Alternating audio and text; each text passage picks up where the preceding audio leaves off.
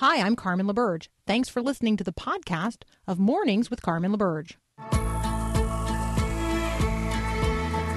Encouraging you to live as an ambassador of God's kingdom in the world. This is Mornings with Carmen LaBerge on Faith Radio. If we're gonna fly, we fly like eagles, arms out wide. If we're gonna fear, we fear no evil. We will rise. By your power we will go. By your spirit we are bold. If we're gonna stand, we stand as giants. If we're gonna walk, we walk as lions. All right, it is November the 1st, 2021. Good morning, good morning, good morning. In case you missed it, yesterday, October the 31st, was not only All Hallows Eve, it was Reformation Day. And for those of us who are Protestants, Reformation Day is a significant day. But actually, for everybody, Reformation Day is a significant day because the Reformation, the Protestant Reformation, is one of those decisive or pivotal events that actually made the world we live in today. And it's one of those things that took place in the course of human history that then altered the course of every other day since. And so I just thought we'd give pause this morning to talk about the ways, a few of the ways in which the Protestant Reformation, or what is known as the Reformation, makes the world we live in today, reshaped the world in ways that are still significant, are very significant today. So Luther wasn't really trying to reshape the world. He was trying to save the world. Luther and his followers perceived that the end time was drawing near, that the church was leading people away from the truth, and that it was time to see the hierarchy of Roman Catholicism respond to the truth of the Word of God. I mean, that was really what they were trying to do, right? His conscience, he says, was captive to the Word of God, no higher authority. Certainly the Pope was not seen by Luther as a higher authority than the Word of God and the Scriptures of the Old and New Testaments. No bishop, no king was of higher authority than the Word of God. And there's a democratization that happens in terms of power in the act of Martin Luther nailing the 95 Theses to the door of the Wittenberg Church that changes actually the way people thought about themselves. People saw the world and therefore everything in it and their power within it. An era of what I will describe as free inquiry really dawned with Martin Luther. Not necessarily, what we have now as free speech, because what Luther was really driving for was a belief in the truth that would inspire people to then look into every other thing. Like, examine what authorities are telling you based on what you, through your own free inquiry, know to be the truth that sets men free. The truth that sets men free. I can say that sentence. So free inquiry might be something that we have as a gift of the Protestant Reformation. Another thing would be democracy. If you think of the way that Martin Luther, as just, frankly, a pretty regular guy, defied the hierarchy of his day, both in the church and in the secular world, Luther really democratized information, and he democratized our understanding of how institutions and nations should function. And maybe then a third gift would be limited government. And so the challenge that institutions are facing today and governments are facing today is a protesting people, a people who feel like they can ask questions and they can raise concerns and they can stand up and they can take their stand and they can say, here I stand, and they can have a voice. So, like it or not, we live as not only heirs, but recipients of and practitioners of a Protestant ethic. So, there you go. I know it's a day late But I thought I would spend a moment reflecting on the Protestant Reformation. Yesterday was Reformation Day. It was also All Hallows Eve. Yeah. On the culture war front, the only thing I have to raise is the Twix ad, which I won't get into, but you can see it on YouTube if you want. Sheridan Voisey is up next. We'll be right back.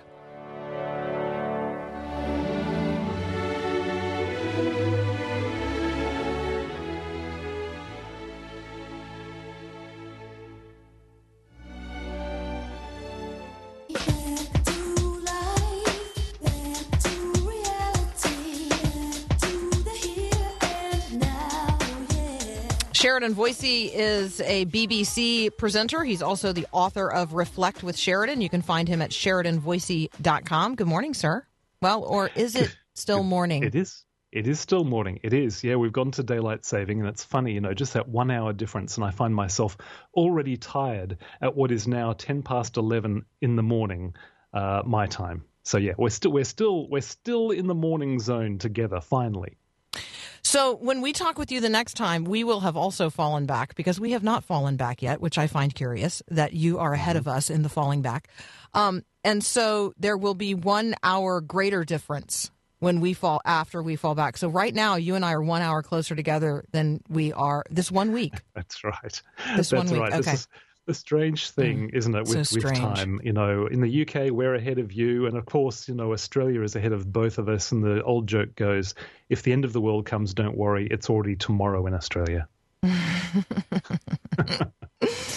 Now people's minds are just blowing, and they're just trying to figure all of that out. All right, Sheridan, let's talk about lessons that you've learned from your father. I have been reading some of these devotionals that you have been posting related to things you learned from your dad. Let's talk about regular people and regular Christians and the things that we can learn from one another. Yeah, well, I just lost my dad. We just 4 Fridays ago, we had his funeral. And when I say we, I mean my family and I, but it wasn't with my brother and I actually being present. So because of COVID and because of lockdowns and because of closed borders and things like that, I wasn't able to fly to Australia to be there for my dad's funeral, which was very, very difficult. But thankfully, my mum has got a wonderful church around her, and they have stood in place of me, eldest son, and also my younger brother, who couldn't get there, even though he's in Australia, because they had local lockdowns. They weren't able to come up. So it's been a very strange time. And of course, there's the grief of just losing your dad. But it has been a wonderful time of reflecting on him, on his life, on the lessons that he's passed down to me. And this is the thing, Carmen, we are surrounded, both of our cultures are surrounded, we're immersed in this idea that to live a legitimate, significant, meaningful life, then somehow you've got to have some kind of public platform, public recognition. You've got to have, a gazillion followers on Instagram. You've got to have best-selling books, radio shows. Dare we both talk about it, even though that's the media that we're in. You need nothing like that to live a significant, important life. My dad was just an everyday person who followed Christ and who looked after his family, sometimes spending years in a job that he didn't necessarily like, to provide for his family. And so I guess that's the starting point for me in just reflecting on his life. He gave me a lot of really wonderful lessons simply by being who he is without having any great fame or stardom. Let's always remember that. It's so easy to fall into, that kind of worldly idea that I'm not going to be significant unless I write the book or unless I have some sort of, viral tweet or incredibly well-followed Facebook page. None of that matters in the eyes of God. Thank you. Thank you for that. Not just important reminder to each of us, but a very important honoring of your dad.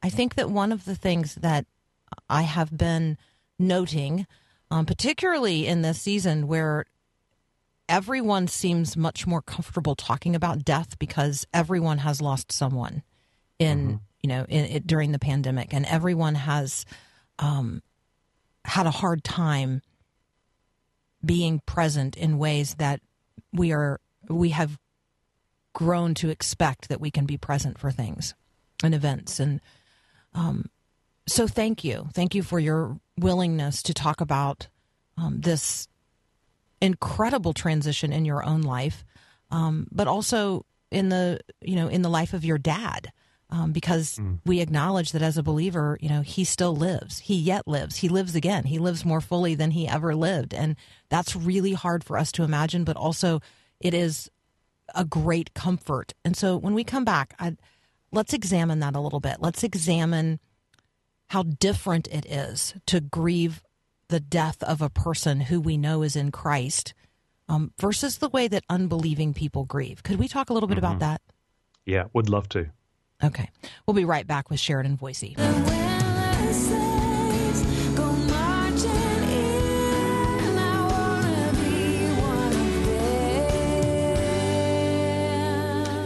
All right, well, because we're past Halloween, we are now quickly approaching Christmas. So let me just invite you to consider joining us in the Prepare Him Room devotional. It is written by my colleague, Susie Larson, and so you can actually visit us at myfaithradio.com. You can enter the Prepare Him Room daily Advent devotional giveaway that we're doing. So check that out. Sheridan, let's continue our conversation about grief and loss and life. Not everyone experienced the death of your dad or experiences the death of loved ones in the same way. Can you reflect with us on that? Yeah, this has been a really big discovery for me, I think. I don't know if you've lost anybody really close to you, Carmen. Losing my dad, this is the first time I've lost somebody really, really close. This is all new terrain for me, emotionally, spiritually, the whole lot. And, especially being an Australian male, we're not prone to cry very much. But, it took me about a day, and then suddenly the floodgates opened, and finally the tears just really flowed. And I had about an hour of just sobbing. And of course, I've had other times where I have cried as well. And I've had dreams as well, dreams about my father, which I think has all been part of the grief process for me. We each grieve differently. What's been really interesting, though, is to see the difference between our experience, the Christian members of the family, our experience of grieving, compared to some other family members who actually are not following God at the moment. And it's been a very different experience for them. I think of one family member for whom the tears came very quickly, and then they kept on going for hours and hours on end, for days and days on end. Because for them, Dad was now gone forever. There was no change, no turning back. He had completely lost this special person in his life forever. And a friend of mine asked me just a few days ago, he said, how has this experience of losing your dad maybe clarified your theology of hope? We all have a theology, and by that I simply mean an understanding of hope. And I said, well, it's helped me to see that it's really much more deeply ingrained in me than I ever thought it was. We can have an idea about heaven and the new creation and resurrection and us, being able to see our loved ones in Christ again at a future time. I didn't realize actually how embedded in me it already was, because my experience wasn't like my unbelieving relatives. It was, I'm grieving and this is sad, but there's a safety net. I don't fall the whole way down to the ground, because in the back of my mind, I know this is not the end. This is not the end of the story. This is simply the end of a chapter. For Dad's story, there's a whole brand new book to begin for him, and the same thing for our lives with him and our stories with him as well. I used to read that verse in 1 Thessalonians chapter 4, when Paul says, we do not grieve like the world grieves. That's my paraphrase. I used to read that as, don't grieve like the world grieves. We've got the hope of resurrection. I've actually come to realize it's actually, when you've been walking with Christ for a while, you don't grieve as the world grieves, because you have that little safety net. It's in the back of your mind that I am going to see Dad again, and this hurts, and I hate the fact that I don't have him around me, and I can't ask him questions. I can't talk to him. I can't hear him recommend films to me. I can't, you even miss the annoying things. But I will have him back again. We will be brought back in wonderful rendezvous in the future. And, I think that's a hope that the world sometimes doesn't understand. Sometimes it's misunderstood as being careless. Why aren't you crying more? Well, it's because I haven't hit rock bottom, because I've got the safety net. This isn't the end. And I think that's something for us all to reflect on. So Sheridan, I lost my dad when I was 15, and so when you talk about it being fresh and new, and I have a long experience of knowing that there are waves of grief yet coming, and I can say that to you as a brother in Christ, and know and yet also say, the anchor holds. Like there is this reality that we find ourselves in the low point of a series of waves, and we don't really ever know when the next one is coming, and they do get further apart. I mean, I can attest to that. But they're real, and they still come, and it's because our love is deep and abiding, and we miss that person, and they miss things here that we wish they had been here for. And I think that, there's that ongoing reality of real grief, real longing. We don't lose our humanity when we become Christians. I think we become more fully human, and, and in that we grieve so deeply. But again, not as those who have no hope. So thank you for that testimony as well. I want to talk with you. One of the things that you shared with me was on the topic of forgiveness. And because we're going to be talking later this morning with Gary Chapman about teenagers and the things they need most from us, I just found this conversation about forgiveness that you shared so amazing. Your dad would drive in the middle of the night to pick you up when you had missed the last train from the city, and talk about his willingness to forgive and the impact that had on you as a teenager. Yeah, so like many teenagers in my later teens, I was spending many a Friday night and a Saturday night, indeed, in the city. I grew up in the suburbs, and so I had to take the 1 hour train into the city, and I was going to nightclubs. I wasn't a Christian at that stage, and I was doing all these things. And I had to catch the 12:55 a.m. train back. That was the last train back to my suburb of Cleveland. And if I missed that, there were no more trains for 5 hours. There were no buses. I didn't have the money for a 1 hour taxi fare. That was it. Well, many a time, because I was enjoying myself so much, I would be racing through the city to try and make it to that 12:55 a.m. train in time. And I would jump on at 12:54.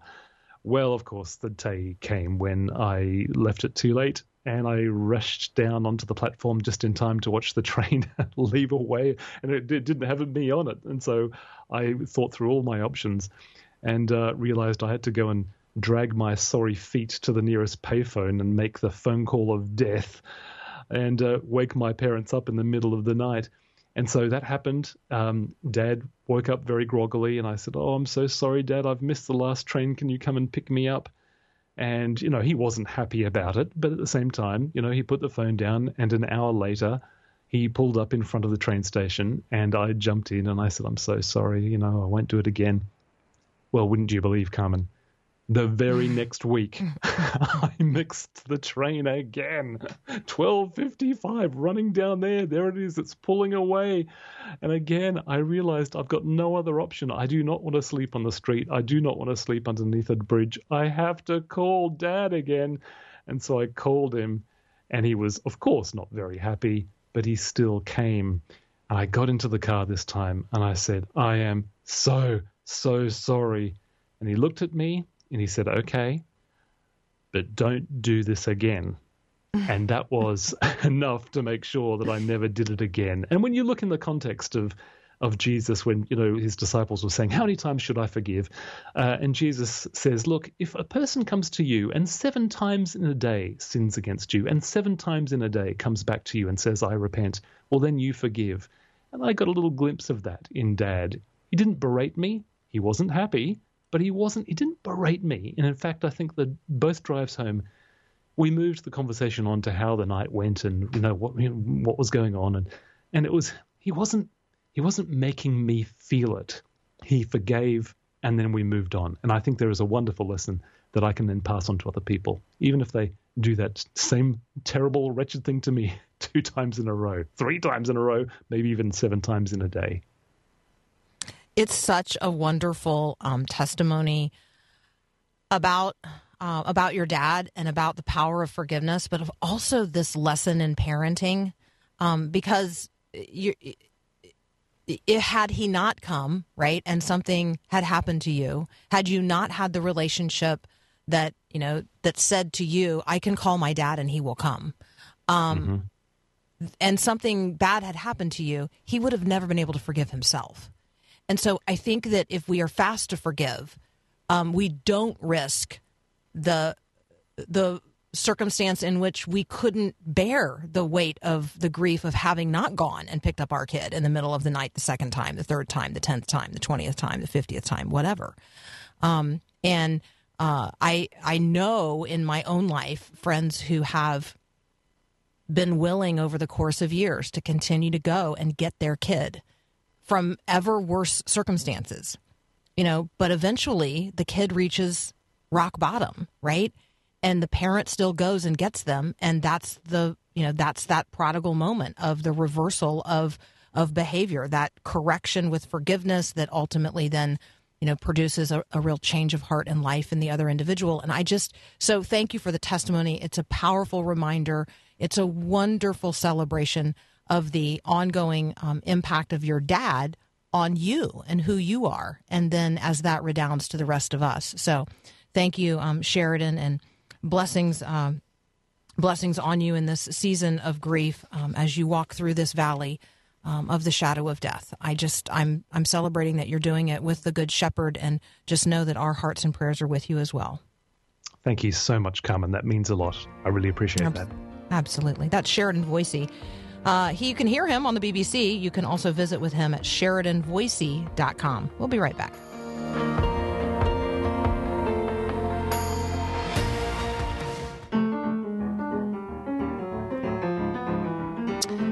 All righty. Today, the U.S. Supreme Court is going to hear oral arguments in the Texas abortion law case. And tomorrow, there are going to be local and statewide elections across the country, one of particular interest in Virginia. Professor Adam Carrington joins us next.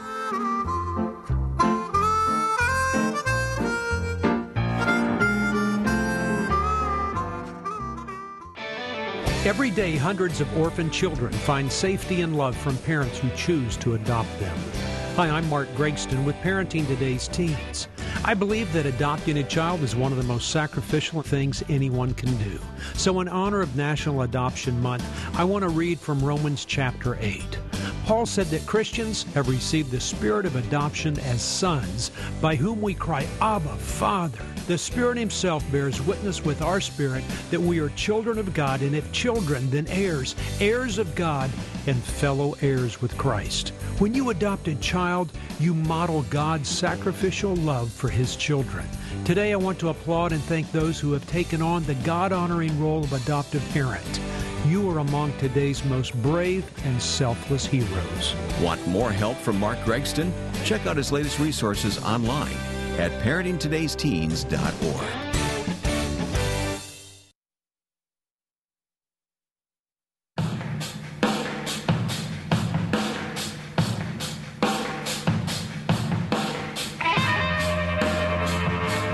Joining me now, Dr. Adam Carrington from Hillsdale College. Adam, Paul said you were ready. Are you ready? Absolutely. Let's go. Now, see, you say let's go, and my mind, yeah, I can't say it on air because I'll get in all kinds of trouble. But the let's go language of the day is a challenging language, so we'll just leave that at that. All right, let's talk about the Virginia election. Super duper interesting, taking place tomorrow. I don't think it portends good things for those who are hoping that the Democrats are on the rise.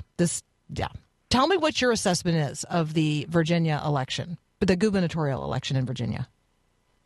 Yeah, what's made this interesting is that it started off as looking like a fairly generic election based on the fact that Virginia is trending more and more Democrat. And I think you've got a combination of Terry McAuliffe, who's running for the Democrat side, is very much connected with corruption and is not the most popular man in Virginia, but he still looked like he was going to do fine. But his opponent Youngkin has really surged, and I think that you've got two factors to keep in mind with that. One is, as President Biden and the Democrats nationally have soured, national news is especially big in Virginia since its biggest markets are in D.C. And the other is, I think, McAuliffe's statement that I'm sure many listeners have heard of, where he basically said that parents shouldn't have control over their children's education.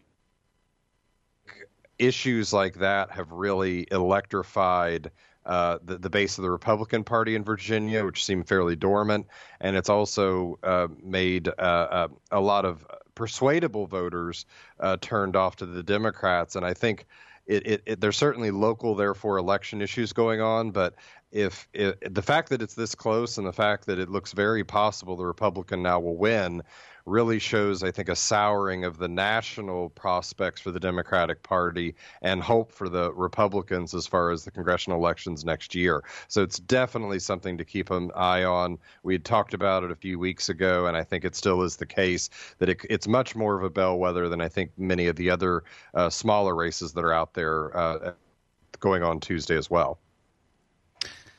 So I have no political science degree whatsoever, but here is my suburban mom assessment. Persuadable voters care about three things: security, education, and what I will call home economics, gas and groceries. And so I think that on those three fronts, tomorrow we will have a Republican governor elected in Virginia. That'll be my prediction. I mean, I could be wrong. I've been wrong about lesser things. All right, let's talk about the legislative agenda of the Biden administration. I feel like nothing is happening, but tell me differently. Well, there is a lot of sound and fury signifying nothing, as Macbeth might say. It's continues to show the big fractures within the Democratic Party as they've gained suburban voters who tend to be more economically and socially moderate.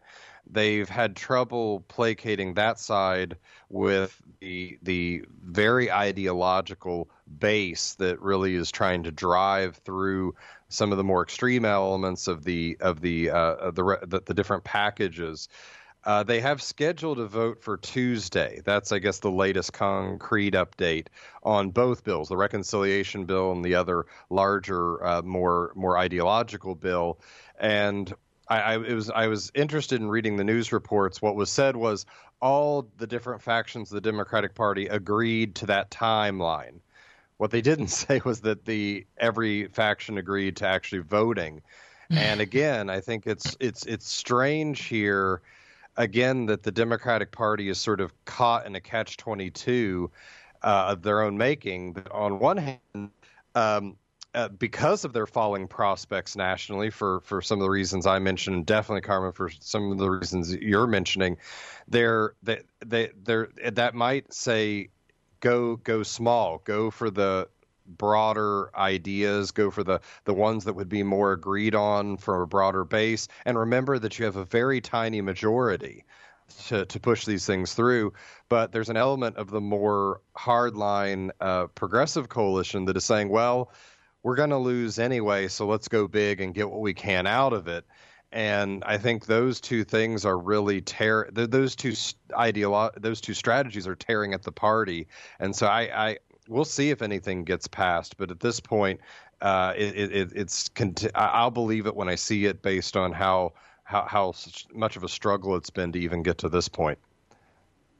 Well, I think about people like Nancy Pelosi in particular, and her sense of her own historic ability to move things through and get things accomplished in some at some level, just by the sheer force of her personal will, that's just not in place anymore. Like, we now have a generation of progressives who honestly see no value in quote unquote authority figures, even when those authority figures are on their own side of something.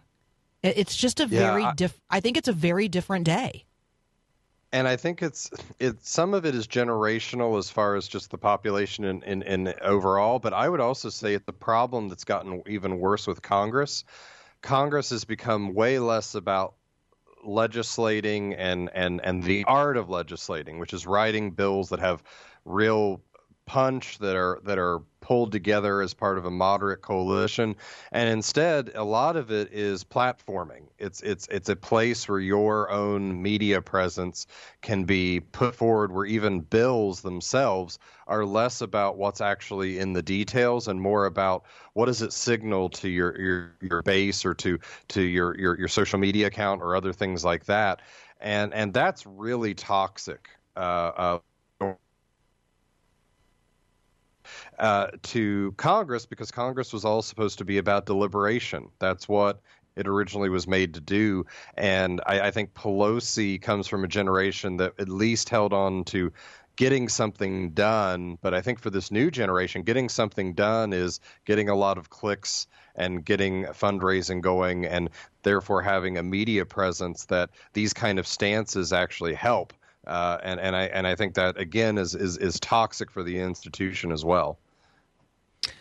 Yeah, and I think all of that is tied to the relentless need to raise money, and the fact that they're always in an election cycle, and therefore they're beholden to donors of two kinds, large dollar donors and large numbers of donors, and in both cases, they're political captives. And it's a huge challenge. All right, let's take a very brief break. When we come back, let's talk about Representative Adam Kinzinger's announcement that he's, quote, retiring from Congress.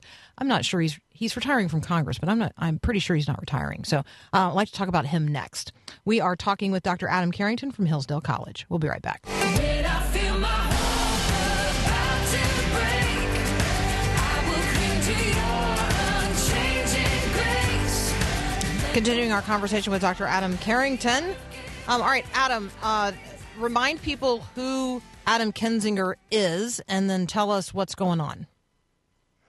So he is a Republican House member in Congress from a suburban Illinois district, and has been very outspoken, increasingly so in the last probably year or so, critic of President Trump, but especially related to the January 6th riot and election fraud claims and other things. He's been on the opposite side of the base of the party. He has been appointed to the commission and is serving on it that is investigating the events of January 6th.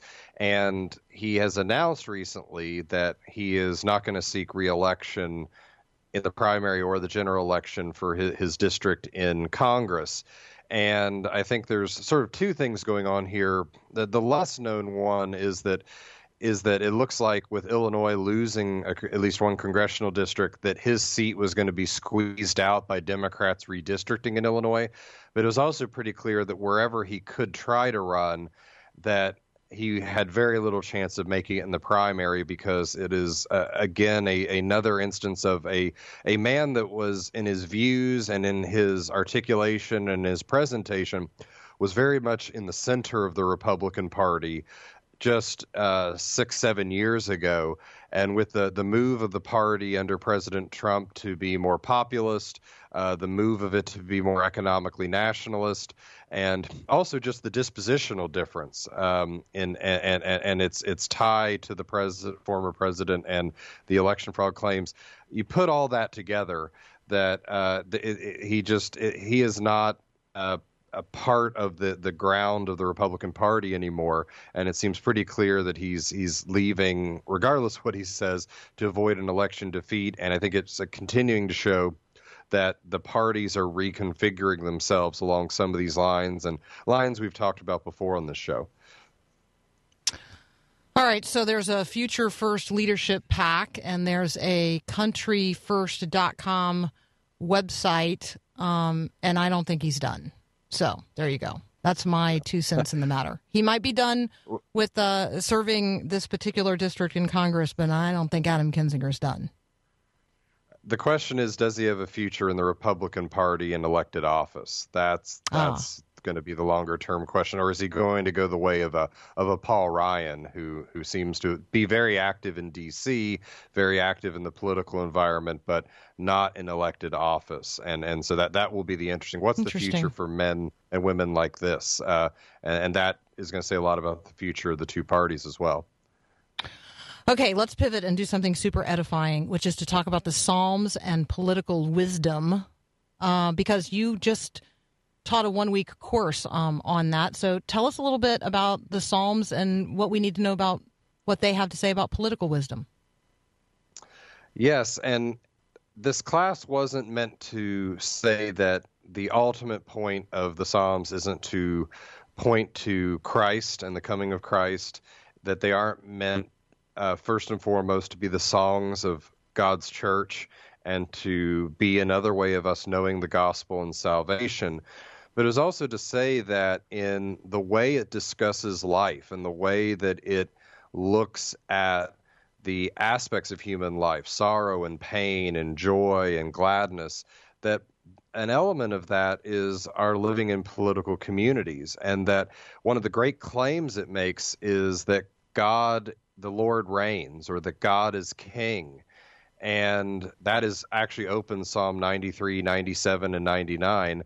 And the burden, at least of the class we had, and I think we were able to really show this, is that in looking at how God is king, we learn a lot about human rule, because humans are exercising God's dominion in the earth. And we learn a lot about the limitations of that rule. So on one hand, you have Psalm 72 saying, "Give the king your righteousness and justice, O Lord," and talking about how God, in his righteous and just judgment, shows how we should be righteous and just, not showing partiality to favored groups, following the moral and just law that we see in nature and God's revelation, and also that it shows the limitations of that rule, that when Psalm 146 famously says, "Put not your trust in princes," it's not that we shouldn't believe in government or believe that those governors should rule according to God's truth and in God's stead. It's that ultimately they will fail. They're not eternal. They're not perfect, and that therefore, as much as this kingdom, we look to justice and we look to truth because God still is on the throne here. At the same time, the Psalms show a hope toward the return of the real king, and that at that point we'll actually have true justice and peace on earth, but that we can fight and push for it here, seeing the Psalms as a picture of how best to do that. Okay, so all the king's horses and all the king's men comes to mind when you talk about like where we put our trust politically and who we follow. And because my mind works the way it does, I am hoping that your next lecture or course is on nursery rhymes and political wisdom. Because Humpty Dumpty, right? It immediately came to mind. When you talk about all the king's horses and all the king's men, that's like my sad, addled brain just goes to Humpty Dumpty. It doesn't go to Psalm 146. It should, but it doesn't. Well, there are wisdom in nursery rhymes, and I actually for my politics and literature class read the class at the end, Yertle the Turtle. If anyone knows the Dr. Seuss I love story. Yertle the Turtle. Yes. What is there political wisdom in Yertle the Turtle?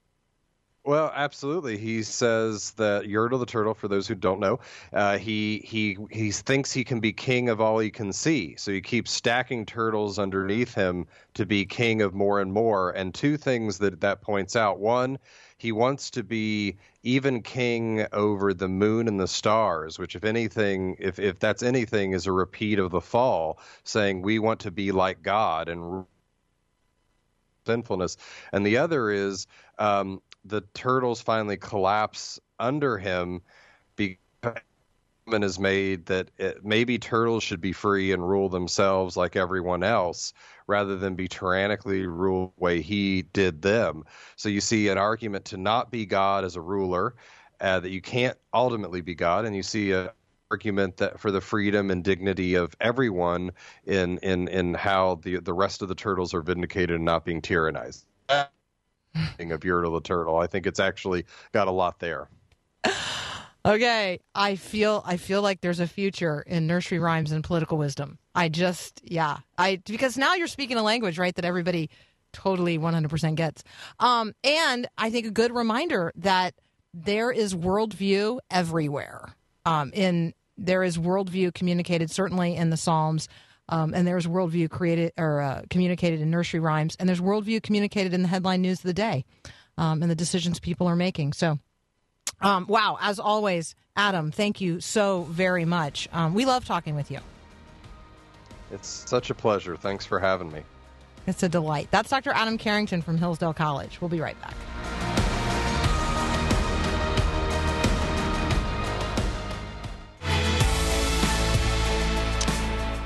All righty.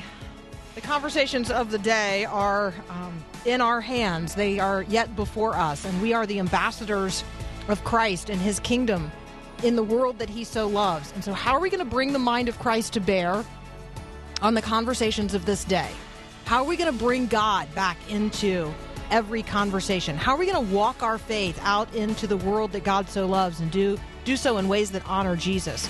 Well, first, we're going to saturate our minds with the very Word of God. So if you haven't yet been in the Word today, let me encourage you to get some time in the Word of God. And secondly, we're gonna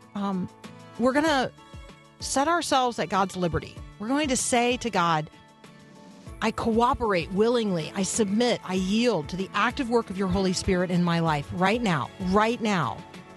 Lord, bring me into greater conformity with who Christ is, whatever that looks like, whatever that means, whatever part of me needs to go in order that Christ could be exalted and glorified, that he could live in and through me this day, that I would be a vessel, an agent, an ambassador, a tool to be used by God in the advancement of his kingdom purposes this day. That's my heart's desire. I hope that's your heart's desire as well. We go forth together into the world that God so loves to advance the kingdom always and in all ways, in every moment, in every conversation, in every relationship. And it's such a privilege to be doing this together with fellow believers in Christ. It's such a privilege to be doing this today with you. We have another hour of Mornings with Carmen up next. We'll be right back. Thanks for listening to this podcast of Mornings with Carmen LaBerge from Faith Radio. If you haven't, you can subscribe to automatically receive the podcast through iTunes or the Google Play Music app. That way, you never miss an episode. It's also available anytime at myfaithradio.com.